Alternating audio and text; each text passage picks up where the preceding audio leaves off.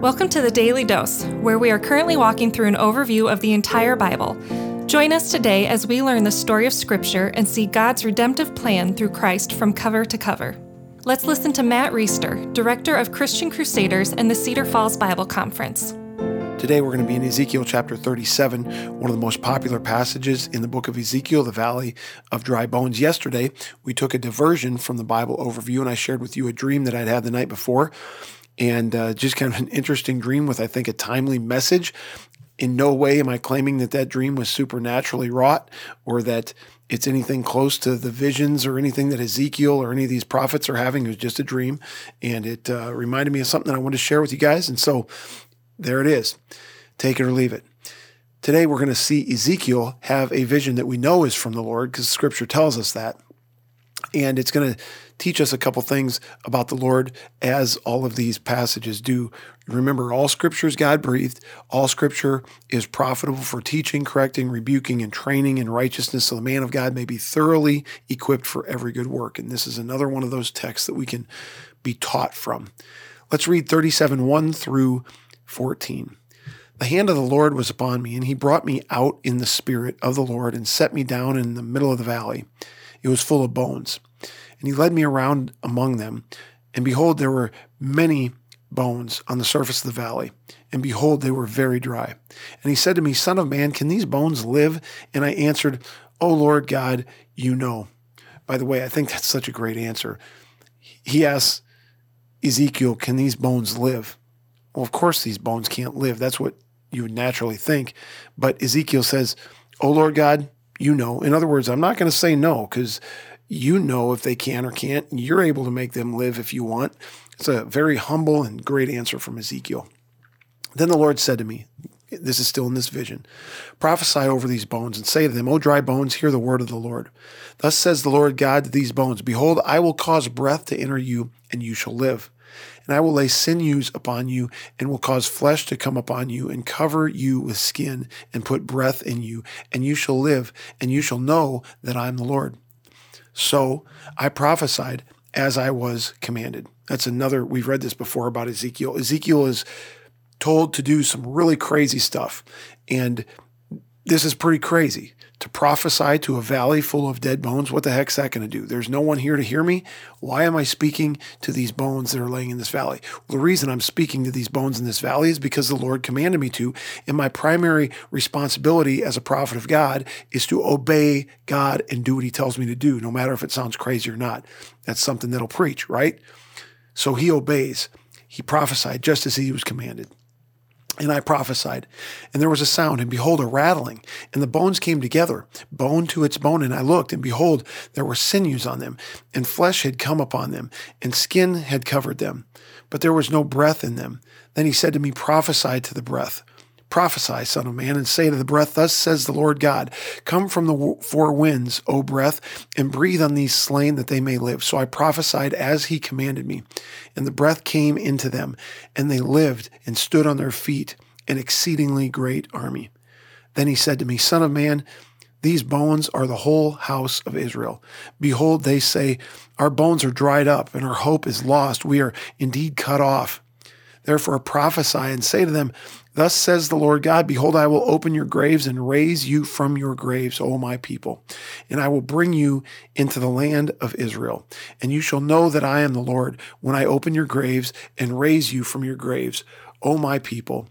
And I will put my spirit within you, and you shall live, and I will place you in your own land. Then you shall know that I am the Lord. I have spoken, and I will do it, declares the Lord. So much great stuff here. And one of them is just the fact that he's talking about putting breath and bringing life to these dead bones. There's two aspects at the end of this text, verses 11 through 14, the last section.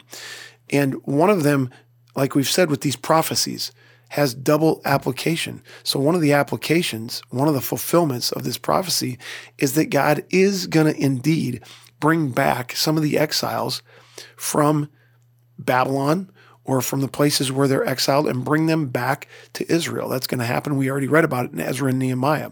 The wall's rebuilt, the temple is rebuilt, and the identity, the people of Israel, come back to the land after this 70-ish years of being taken away, after many of them been killed and punished. You remember that Ezekiel is writing this in exile. So he's in Babylon. He went with one of the first waves of exiles to Babylon. He's writing this for people who are also in exile in Babylon, and they're very hopeless. They think it's done. It's over. The people of Israel, it's not a thing anymore. It's finished. And they are like men and women in graves. It's like Israel's dead. But God is saying here, I'm going to raise you up out of your graves. You don't be hopeless, because this isn't the end of the story. You'll be brought up and you'll be taken back to Israel. And this is going to be fulfilled in relative immediate future from when this is being written, within the next 70 years. So that's the first fulfillment, or the first application of this last set of verses. Second application is a reference to resurrection. There aren't many references in the Old Testament to resurrection, but this is definitely a reference to resurrection. He talks about putting his spirit within them, and you shall live, and I will place you in your own land. Well, someday, friends, we're going to live, and we're going to be glorified in the spirit, and we're going to be in the new heavens and the new earth, or the new Jerusalem. And so this is also a prophecy that will be fulfilled much later. Again, double meaning, double prophecy, double fulfillment, and that is a common theme in these texts. I mentioned that there aren't many references to resurrection in the Old Testament. Let me share a couple other ones with you. One of them is in Psalm 17, verse 15. The writer says, "As for me, I shall behold your face in righteousness. When I awake, I shall be satisfied with your likeness." When it says awake there, it's talking about being awakened from the sleep of death. And so there's a reference, a passing reference to resurrection in the Old Testament. Also, in Job 19, verses 25 through 27, "For I know that my Redeemer lives, and at the last he will stand upon the earth. And after my skin has been thus destroyed, yet in my flesh I shall see God, whom I shall see for myself, and my eyes shall behold, and not another." In other words, my flesh is destroyed, but I'm still going to stand there in my flesh and see God. This is speaking of resurrection. Of course, resurrection is the centerpiece of the New Testament. Really, it's the centerpiece of the Bible, because the resurrection of Christ is what enables him to overcome sin, death, the power of the devil, after living a perfect life, paying for the penalty of sin, death, and justly meeting God's righteous requirements, so that anyone who puts their faith and trust in Christ can have that same righteousness attributed to them, that penalty mark paid for them, and be resurrected as Christ was in the last day through faith in him, and into eternity with God and Christ and everyone else who believes. What a great gospel. Have a good day. The Daily Dose is a partnership between 4 ministries. First is Christian Crusaders, where you can find weekly 30-minute worship services at christiancrusaders.org, and where you can hear engaging interviews and other content on one of our 3 podcasts. Second is Fresh Wind Worship, whose weekly worship services are available on their YouTube channel, Fresh Wind Ministries, and linked to their Facebook page, Fresh Wind Worship. Third is the Cedar Falls Bible Conference, whose conference videos are available at cedarfallsbibleconference.com.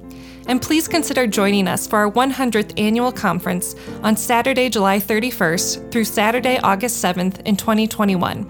If you or someone you know could benefit from an anonymous online Christian mentor, please visit issuesiface.com, which is provided by Power to Change Digital Strategies, our 4th partnering ministry. Please subscribe to this podcast, leave a 5-star review, and prayerfully consider financially supporting one of our partnering ministries. And check our episode notes for links and more details. Thank you for listening, and may God richly bless you.